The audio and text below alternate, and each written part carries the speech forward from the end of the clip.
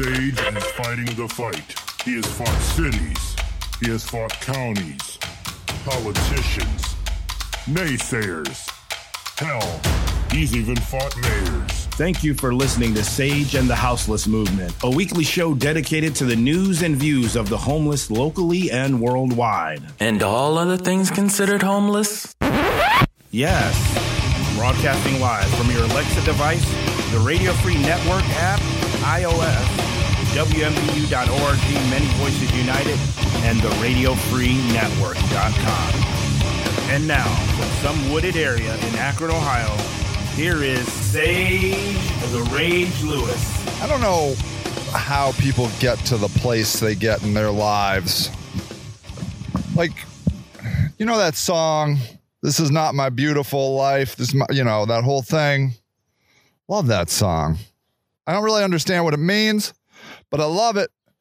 But right now, I am sitting on one of about 5 parcels of land that I own next to a building that I own. That's 16,000 square foot building. There's a house that my charity owns. It's kind of like a ghetto compound. It is where we had our tent village, where we had 50 tents, and the city took them down. But I'm at it again, but in a different way. So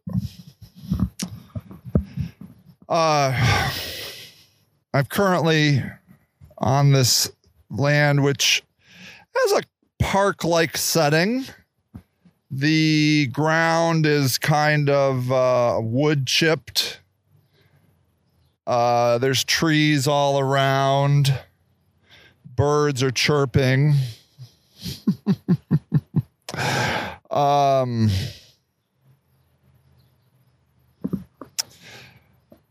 experimenting with my mobile podcasting studio. So I've got 2 microphones here. I haven't organized a interview or anything, but I thought, you never know. There's some people here kind of hanging out that I don't know. And that's beautiful, because I have a vision of this being kind of a memorial space. A friend of mine, Ashley, who is a great supporter of homeless people, I think I'd like to get her on this show. Has determined that her interest is anybody that is unloved and forgotten. And I just love that phrase. And I'm thinking about making this park, or maybe calling it a garden for the unloved and forgotten.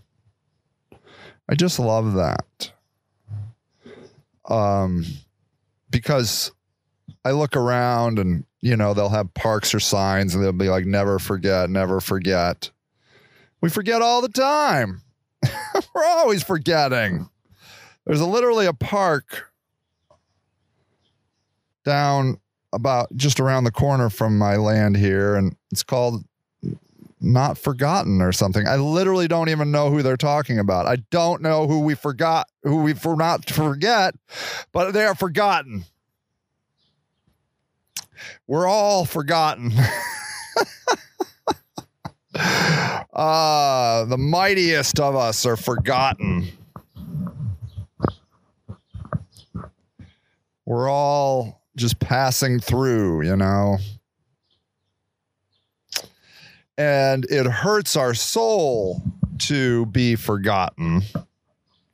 It hurts to think that we will not be remembered.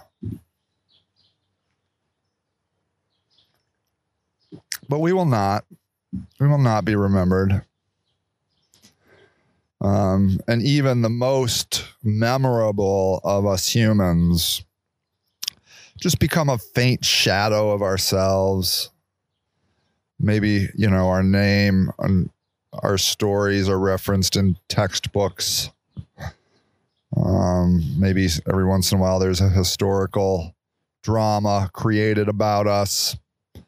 But it's not the full story. It's not the true power. It doesn't do justice to the life that was lived. It's just some pictures. And so, most of us are unloved and forgotten. Kind of the point of this work that I'm doing, I kind of see it a bit as a performance art project that we're all homeless. We're all alienated and isolated and separated from our communities. And like one of those eager teenagers that, tries to suck up to the cool kids, we're all trying to act like we're part of the group. We mow our lawns right. We buy the right houses. We wear the right clothes. We drive the right cars. All in hope that we will feel a part of our community. But deep down, we don't. We lead lives of quiet desperation. I think, is that Thoreau that I said that? Leading lives of quiet desperation.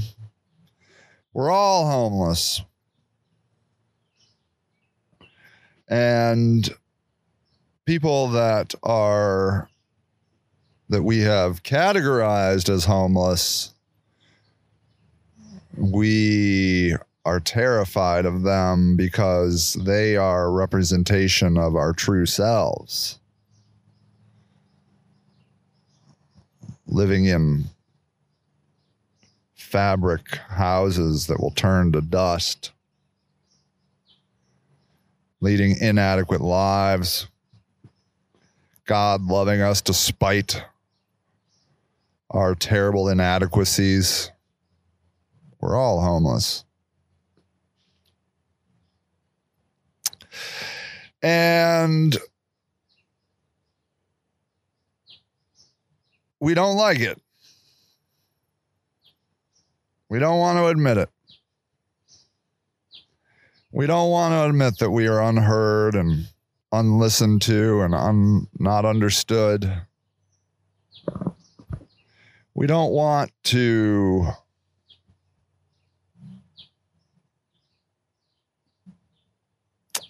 admit our own impermanence, our own pointlessness.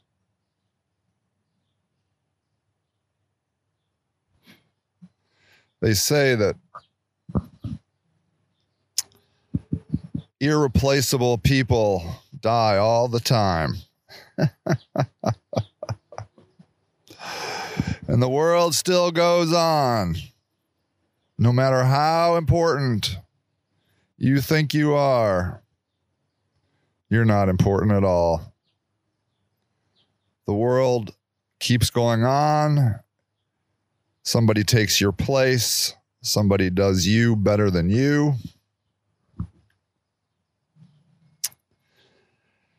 And you don't want to admit it.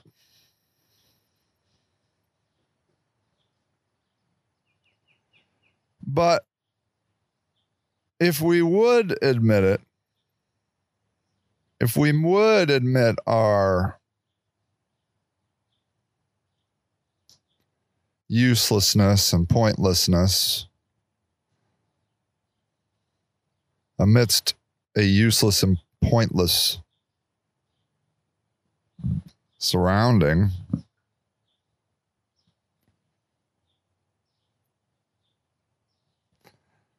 I think we could find some personal happiness.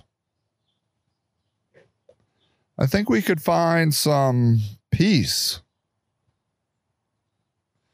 Because who we really need to forgive are ourselves. Hey, Andrew. How are you, buddy? Good. You moved your tent over. Is that okay where it's at? I think so. I was going to suggest we keep it on this land, but I love the space of it, you know? Yeah, she thought of it just because of the fact that it was up there and it was hot as fuck. Oh, was it real hot? So now you're ridiculous. So good point. So now you're under some shade. Right. And also, it's still in line with this time. Yeah. Look at it. I think it's great. It's great.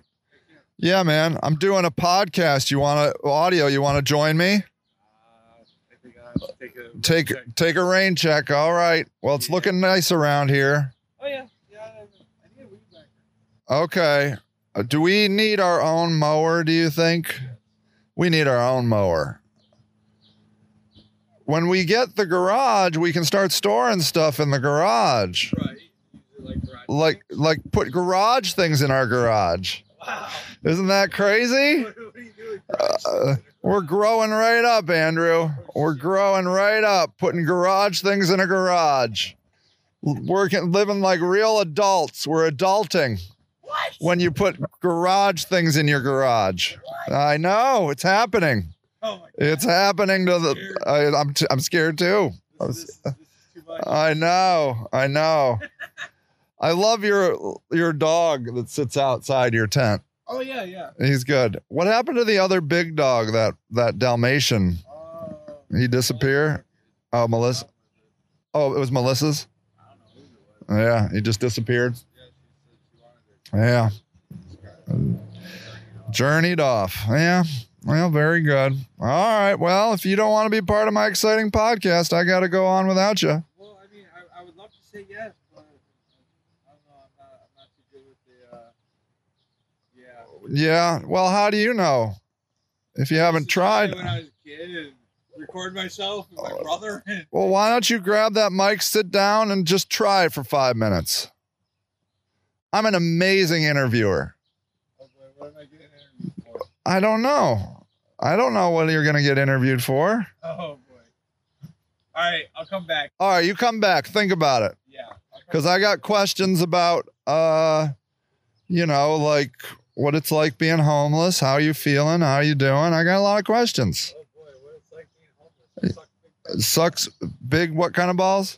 Big fat frog. Oh, big fat frog balls. Yeah. Oh, yeah. Well, I bet some frogs have balls. I don't know. Good question. I don't know.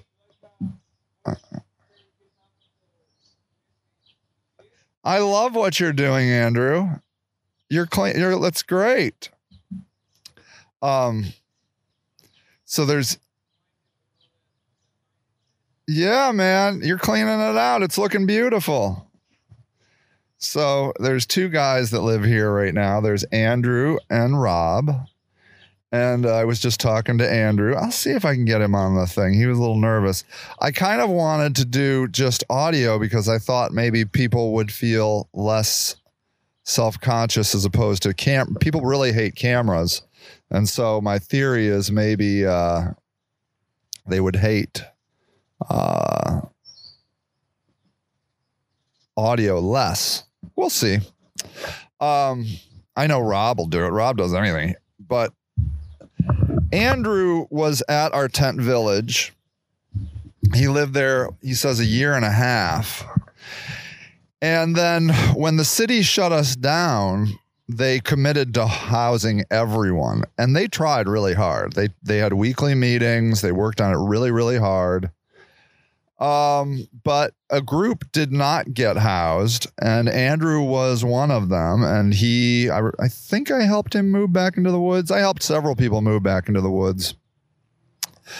But he's never, since then, that ended in 2019. It's now January of 2019 is now May of 2021. And he, has not been in a house since. And now he's back here. And I've got a couple ideas of what I'm doing here. So first of all, it's this is a protest by putting 2 tents in a tiny house on my own land. I'm protesting the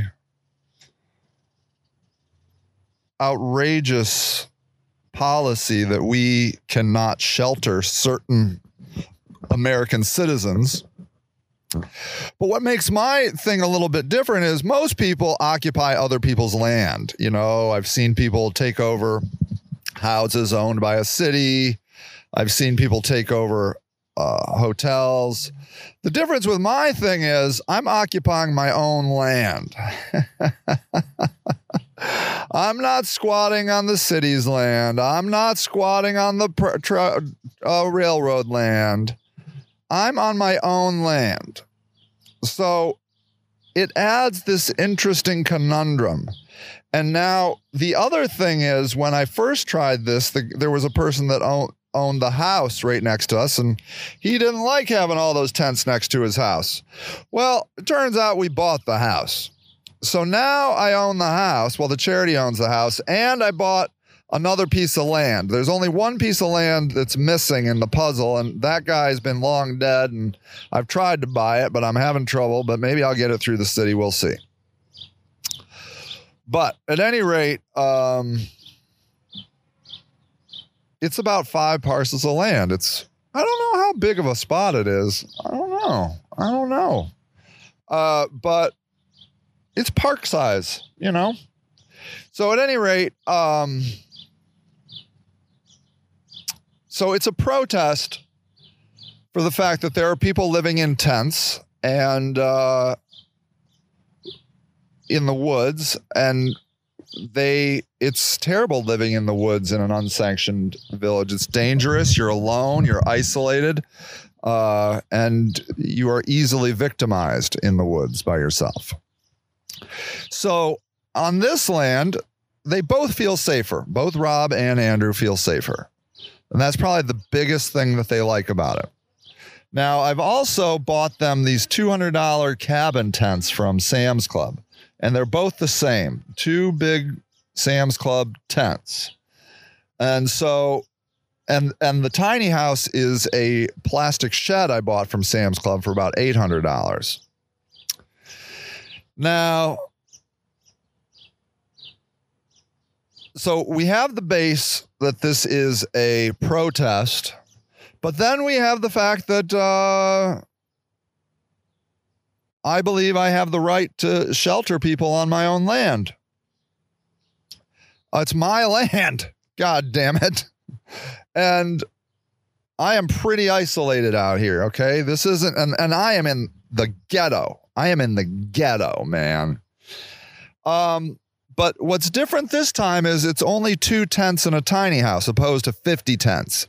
50 tents is a lot. But we need those size if we're going to make real meaningful inroads in sheltering homeless people. We need camps that size. And I believe the 30 to 50 person camp is ideal. I've had more people and I don't like it.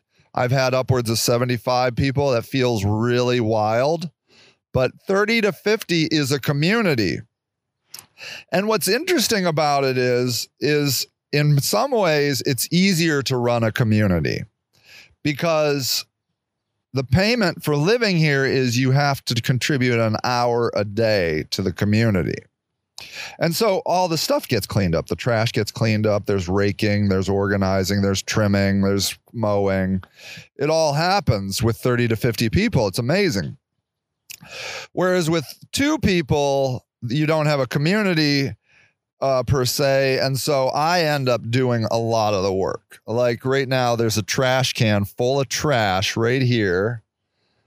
And I got to get it out of here because it's already brimming over and I was just here a couple days ago. So if I don't do that, that trash is going to go everywhere. So I'm more hands-on now than I was. I was still the trash man in the other group, but what happened was they would bring the trash up to the front. We had our 2 big dumpsters up the road. We would drive the trash up the road, and I would use my truck and dump that way. But so I would do that, but I didn't have to clean up the actual camp typically. But now I'm a big part of cleaning up the camp. So, because there isn't a community to do it. And, like Rob has been using his trash can here, obviously, which is great. But it's not easy for him to take it someplace. There's a dumpster in the front of the building, which is hard to get to. And anyways, the whole moral of the story is I'm a lot more involved in the day-to-day operations of this, tidying particularly. But I like that because my theory is that we have to, like, our middle-class people love things tidy. Like, it's their number one thing. They love to keep things tidy. So at any rate, that's what's going on with that. So we have the protest, then we have the right to shelter people on my own land. There is no law that says I can't have tents on my own land. They might try to say I'm having an illegal campground, but the fact of the matter is a campground is a place where you charge people to stay, and I am not charging people to stay. Therefore, I do not have a campground. It's just how it is. That's what the law says. If you're not charging to stay, you don't have to meet the requirements of a campground. So I do not have a campground.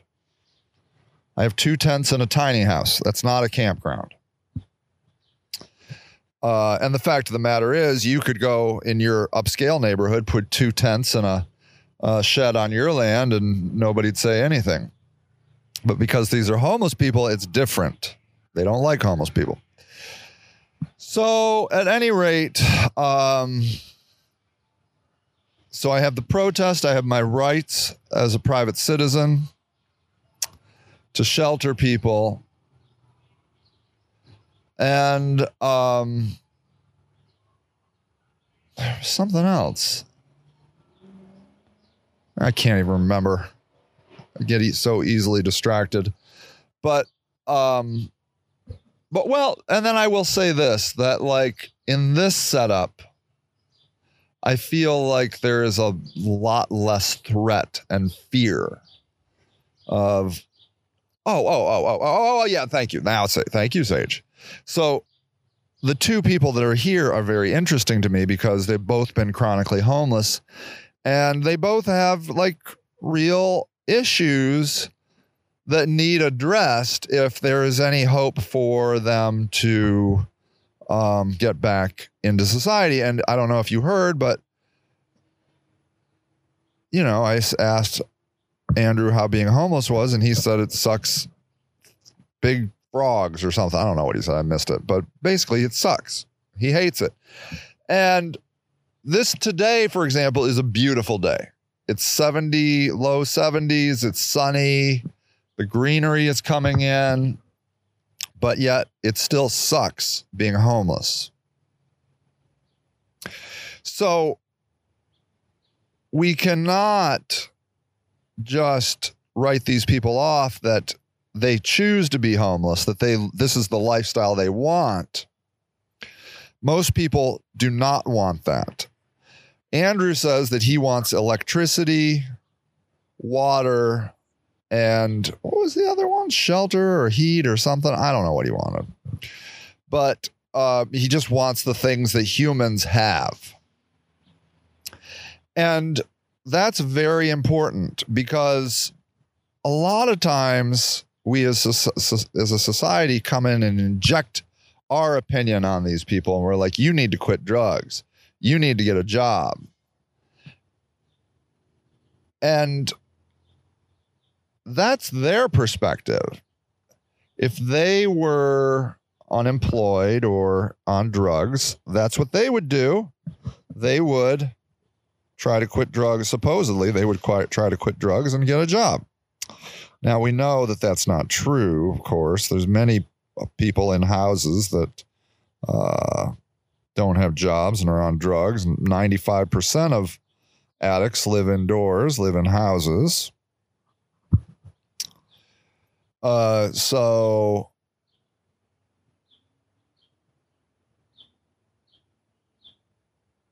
But that's what they want. Now, Rob, for example, I think is getting a job. But that won't make them happy either. You know, they'll be, it's because they don't like looking at people that live in tents. They don't like to believe that this is needed. But what I'm here to tell you is there are more foundational issues that need to be addressed than quitting drugs and getting a job. Primarily, you got to work on what's in your head. You got to deal with the mental illnesses that you are experiencing. If you didn't have a mental illness coming into being homeless, you certainly got one while you were on the street. That primarily being trauma.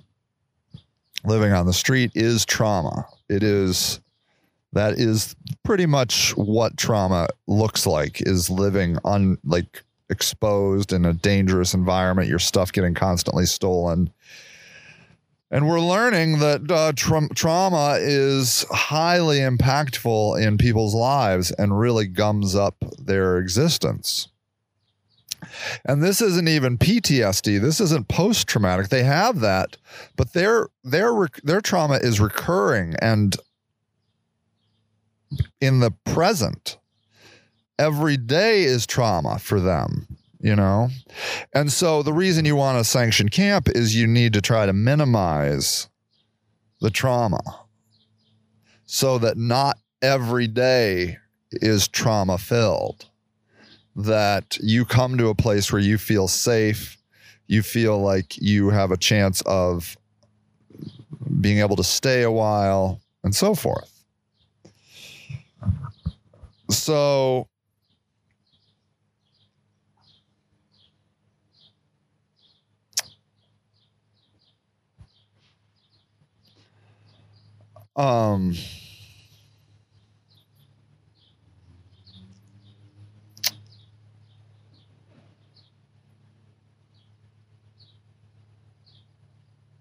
this is the hands-on work that I'm trying to do right now.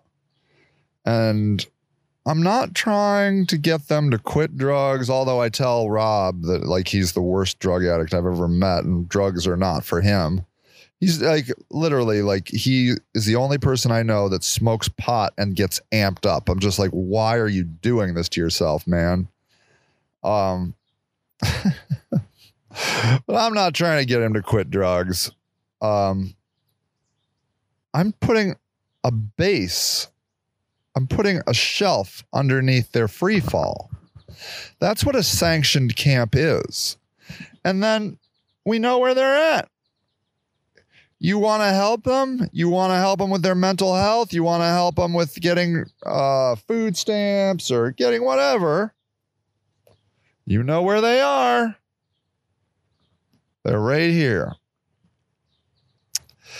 So, okay, and then I have a fourth thing. I'll just see if I can remember. Okay, so let's reconvene. So far, a protest movement, a private property, a right, a kind of program, if you will, to help two homeless people, kind of just show them that they're loved. Shoot. Oh, I knew I was going to forget. Hold on. Okay. 4 things. Oh, and it's a bit of a showroom. It's a concept. My 50-person tent village was a concept, but most people couldn't handle it. I'm a startup guy. I'm a visionary. I'm a futurist. I'm an entrepreneur. I like creating things. And so I really truly believe that what we had before was way ahead of its time for our city. And they were not ready for it. But 2 tents in a tiny house, they might be ready for that. And the reason I think so is because the manager of our continuum of care here in Summit County, Ohio, Marquetta Bodie, said in a recent news article that she believes it's time for us to consider things like sanctioned tent villages and tiny house villages, which is huge for anybody in authority to say. Huge to publicly say that.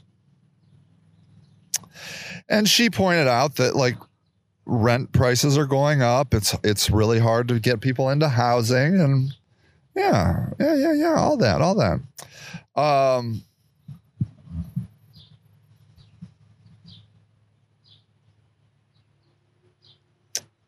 So I kind of want this to be like a concept car that's a little more manageable for people to digest.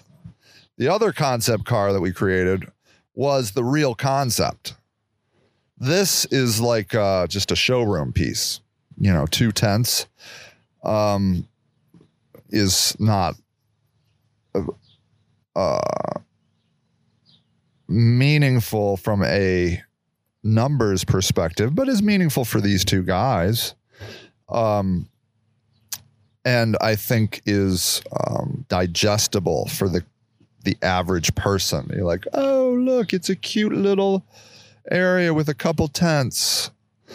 And maybe they'll come and talk to these guys and be like, so what do you think? What do you think of the living like this? How is this? What would you like to see better? Blah, blah, blah, blah, blah. And maybe they will be ready to experiment with this at this point in time. Now, keep in mind, I do not advocate for federal or government money on these. I think this should be privately run. Because it's like one of these controversial things that they're like, so what? We're in the ghetto business now, the federal government. We're into making ghettos. And I'm like, nah, I don't know. I mean, I think little villages, why do we need that? The government doesn't subsidize my house. I mean, I pay taxes, which is fine, but I didn't have to go to the government to buy my house. I bought it on the private market. And the same goes with this. This can be a private market deal. You just have to let us do it. In my space, a tent is free, although I'm thinking about charging for electricity. Tiny house costs $100 a month, and then living in the house is $300 a room. So I've got the whole kind of transitional ecosystem. But I don't like to really call it transitional because I don't like getting in the mindset that this isn't good enough. This is fine. Absolutely fine. A tent in the winter is cold, but if I can heat it with electric heaters, hopefully, without burning them down, that's the biggest problem, then I can address the heat issue. The tiny house should stay warm all winter long. I might insulate the roof. We'll see. Maybe the walls. I don't know. We'll experiment with it. But we could put like blankets on the walls, right? Like tapestries or something. And then like actually foam insulation on the roof. That could be good. So at any rate,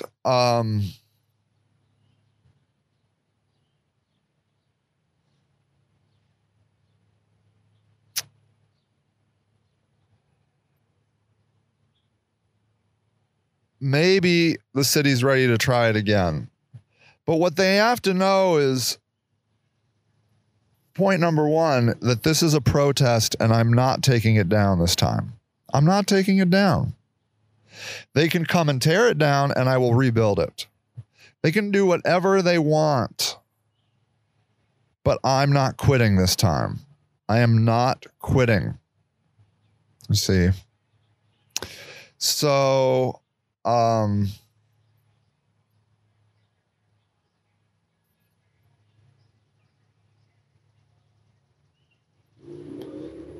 that's the deal. That's where we are with this. And,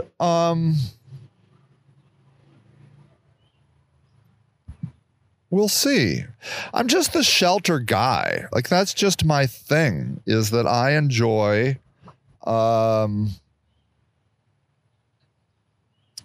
this part of working with homeless people.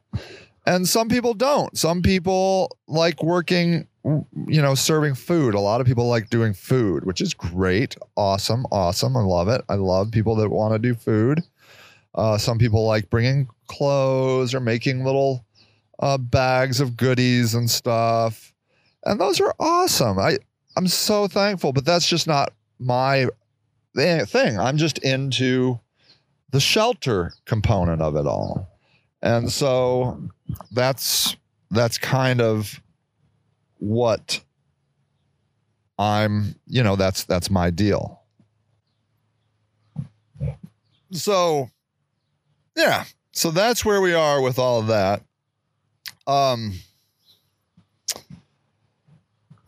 Logistically, the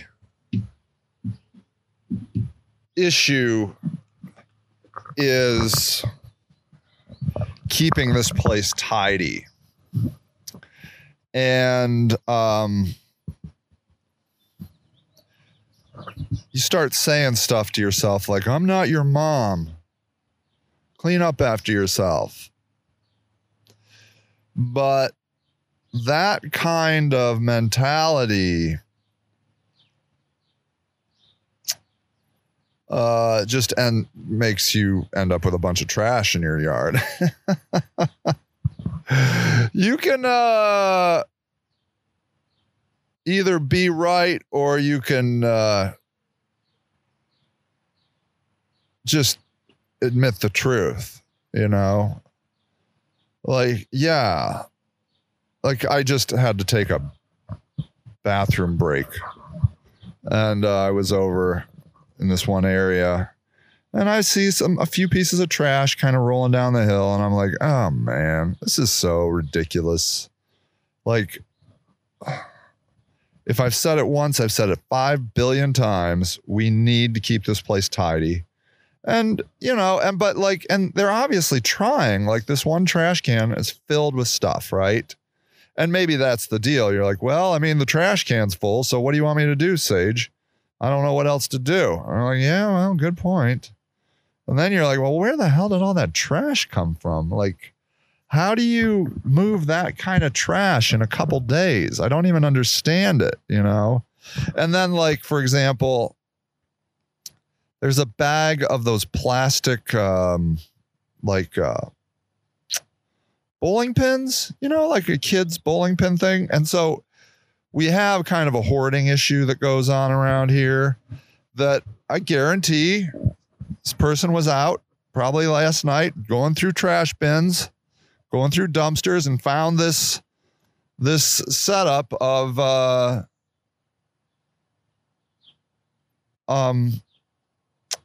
plastic bowling pins. And I guarantee he's like, wow, that's so cool, man. We can play that at our place.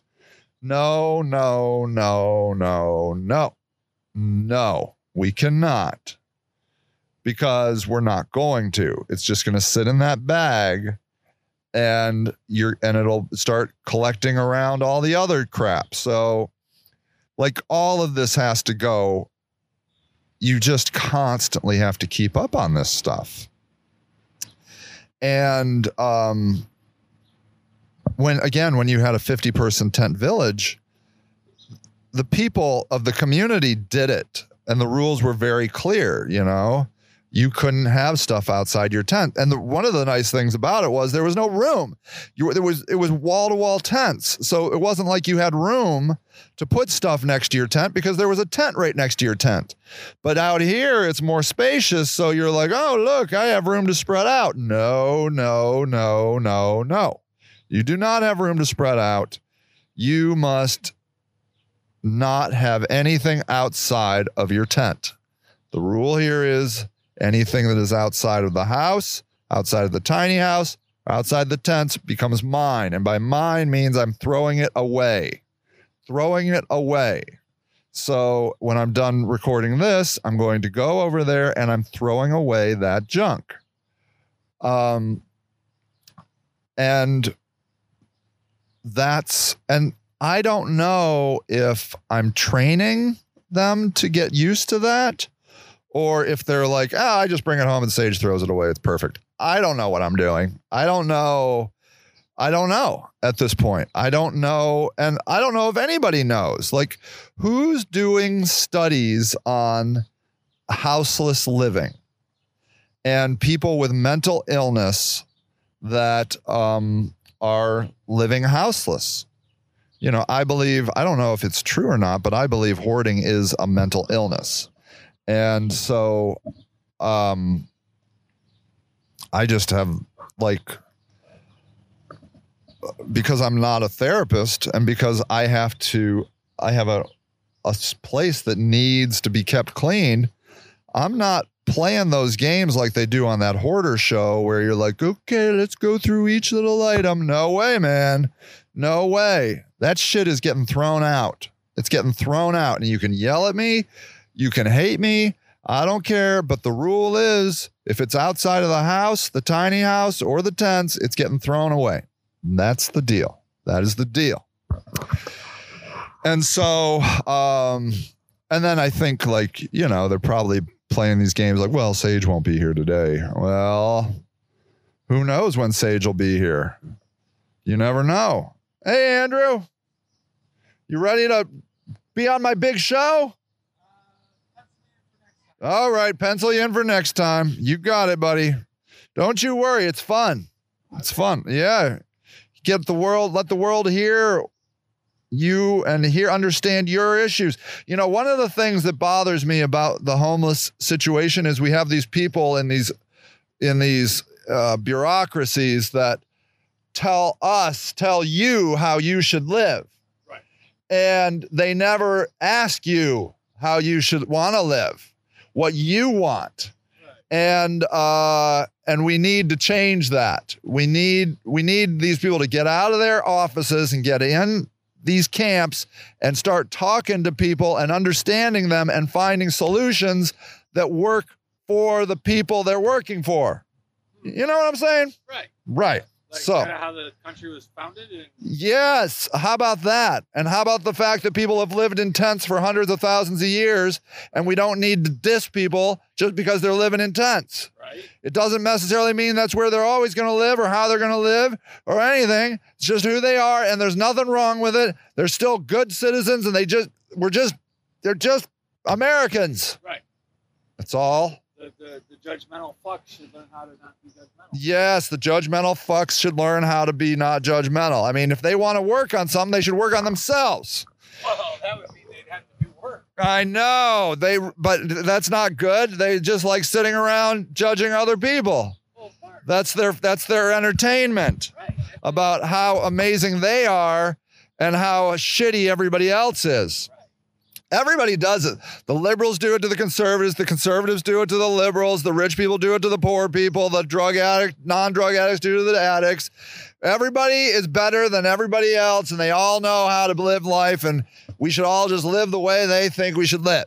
Right. Yeah. Yeah. So down the line, they got the right to make it. Yeah. Like they would live, literally, I think they would live in a totalitarian government if they could live, if they could just live exactly like they want to live and make everybody else live exactly the way they want to live, you know? Yeah, it would be a cruel dictator monarchy, and I think a lot of people would love it because they're tired of having to deal with people that aren't like them. Right. They just want to be told what to do. Yeah, they want to be told what to do as long as it's what they want to do. Well, hell, I'm blonde hair and blue-eyed. I'll be a dictator. You could be it. You're in the running. You're blonde hair, blue-eyed. You are in the running.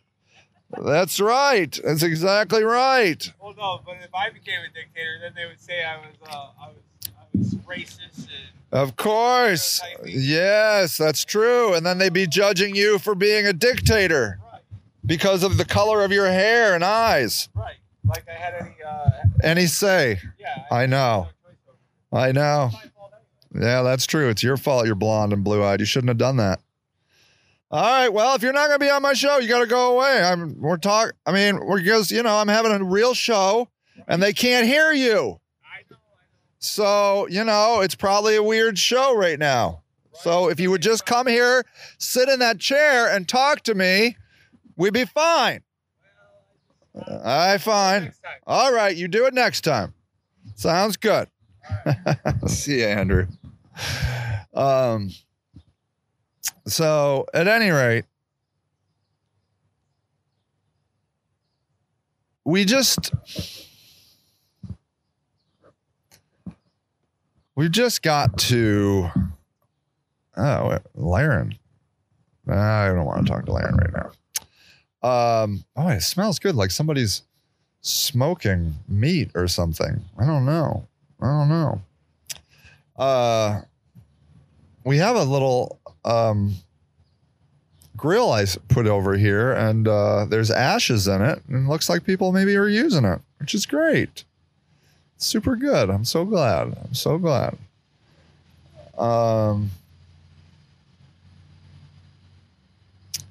So at any rate,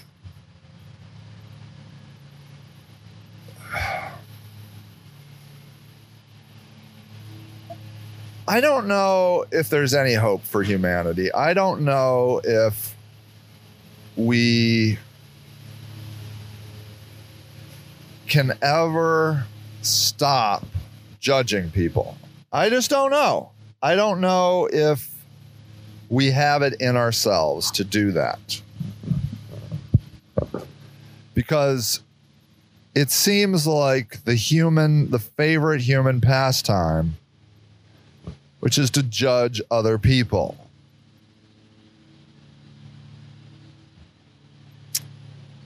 And I'm here to tell you the judgment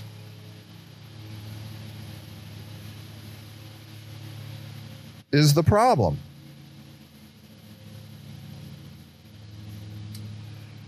We get pissed off somebody isn't living the way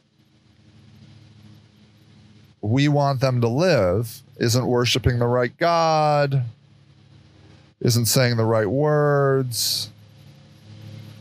And then that's how a war starts. Like, that's it. A war starts because somebody yelled at somebody for, cutting them off in traffic.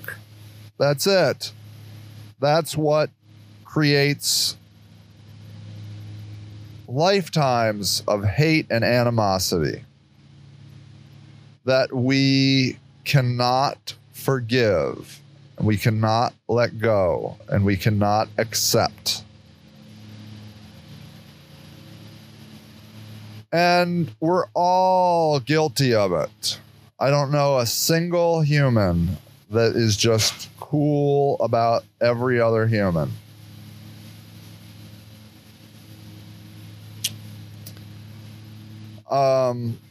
And I mean, it does come down to a point where you're like, well, I can't be cool with the humans that are hurting other humans. And you have and you see, and I think that's accurate. Like, I think that's right, that you can't just let people get away with just anything. You can't accept everything. So you have to say that is wrong. That is hurting other people. But then I think that's how it all starts, is that you say that, And then it cascades into other things. You know? And so we just keep coming back to like hating each other because of one thing. Either it was a little thing that spun up, or it was a big thing that spun down. So, you know, in America, it's like the Democrats versus the Republicans. It's like, you know, it's like a football game, you know, the Browns versus the Steelers. And we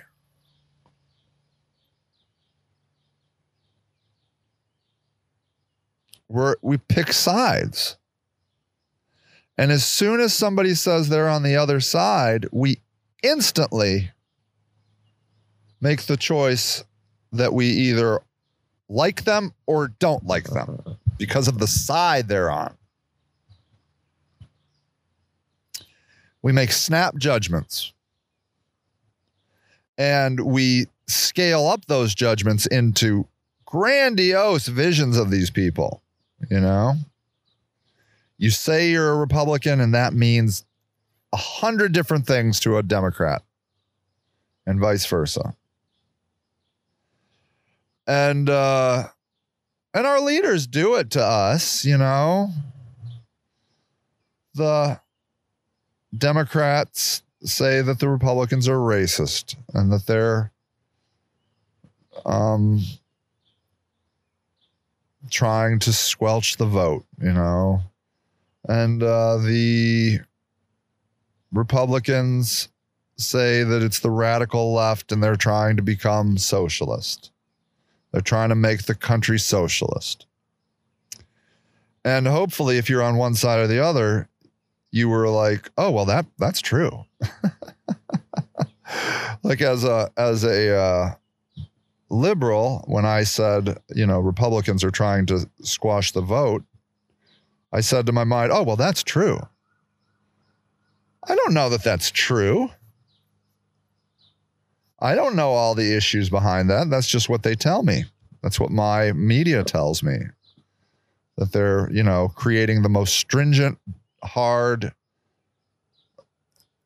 voting laws in a million years. Back to Jim Crow, you know. That's what I'm hearing. So I don't know, but I don't know what the laws are. I don't know what they're trying to do. I just read it in my, you know, in my liberal leaning news articles. And so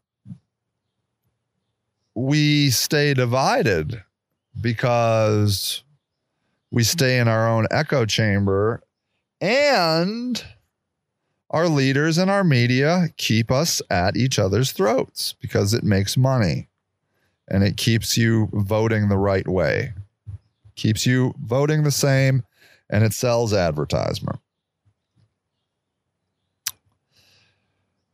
But it's at the expense of our own mental well-being and our community as a whole, because then we just keep looking at ways to hate each other, you know? We just are constantly sizing people up based on a word they said or an action they took or the way they live to be like, oh, I don't like that person. Why? Well, because they're that person. And people do it with race, but they do it with drug use. They do it with class. They do it with location. You know, the liberal elite calls these states the flyover states. You know, that's condescending. And it just keeps us hating each other. And if we had leadership that was like, look, man, you got to stop judging people by the color of their skin or the car they drive or the house they live in or the drugs they do. And you got to judge them by the content of their character. You got to meet them. That's what Martin Luther King Jr. said. You got to meet them. You got to decide if a person's a piece of shit or a good person, regardless of their skin color or the drugs they do or the car they drive or the house they live in. And that's not easy. But that's the only real way to do it. And everybody else, you got to leave alone. Now, if a person murders somebody, they got to go to jail. But you know what? You don't have to hate them. You don't have to hate anybody. The content of that person's character is they're a murderer. They murdered a person. They got to go to jail. I don't have to hate them. I just have to make sure they go to jail. That's all. Person robs from another person, they got to go to jail. I don't have to hate them. I don't have to hate anybody. I don't have to hate anybody. Now, person decides to get dressed up in a sheet, put a pillowcase over their head, and join a group called KKK. I don't have to hate them. You know why? Because they're fringe crazy fucks. Okay? They go out, they're like, white power. Yay. All right, good. Go white power yourself. I don't have to hate them. If I really want to know, now these ones are tricky because they don't go to jail for being that. Now I got some work to do. Now, instead of making snap judgments, if I really care, if I really want to decide whether or not I hate that person or like that person, the only way I can do it is to go meet them and understand them and talk to them. Just because a person's part of the KKK doesn't mean you understand them. Okay? Malcolm X was part of the Nation of Islam. He called all white people the blue-eyed devils. Hated white people. Hated them. Until he went over to Mecca, until he went over to the Middle East, where he learned what real Islam was. And the fact that Islam is not just black people, there are blue-eyed, blonde-haired Islamic people in the Middle East. Blew his mind. Blew his mind. So he left the Nation of Islam and he became more accepting, because you know what he learned? He learned you have to judge people not by the color of their skin or eyes, the content of their character. That's what he learned. That's what he learned. We all have to learn it. We got to stop making snap judgments. If you want to hate people, then it's on you to determine whether or not they deserve to be hated. Because I'll tell you something. There's a lot of pieces of shit that don't wear pillowcases over their head. Okay? They're real pieces of shit. And sometimes they say they're part of your party. And they drive the same car as you. And they live in your same neighborhood. They look just like you. But turns out they're pieces of shit. They beat their wives. They abuse their children. They shirk their responsibilities. They're pieces of shit. Now, there you go. Now you got a real piece of shit on your hands. And you are free to hate them. Thank you for listening to Sage and the Houseless Movement, a weekly show dedicated to the news and views of the homeless locally and worldwide.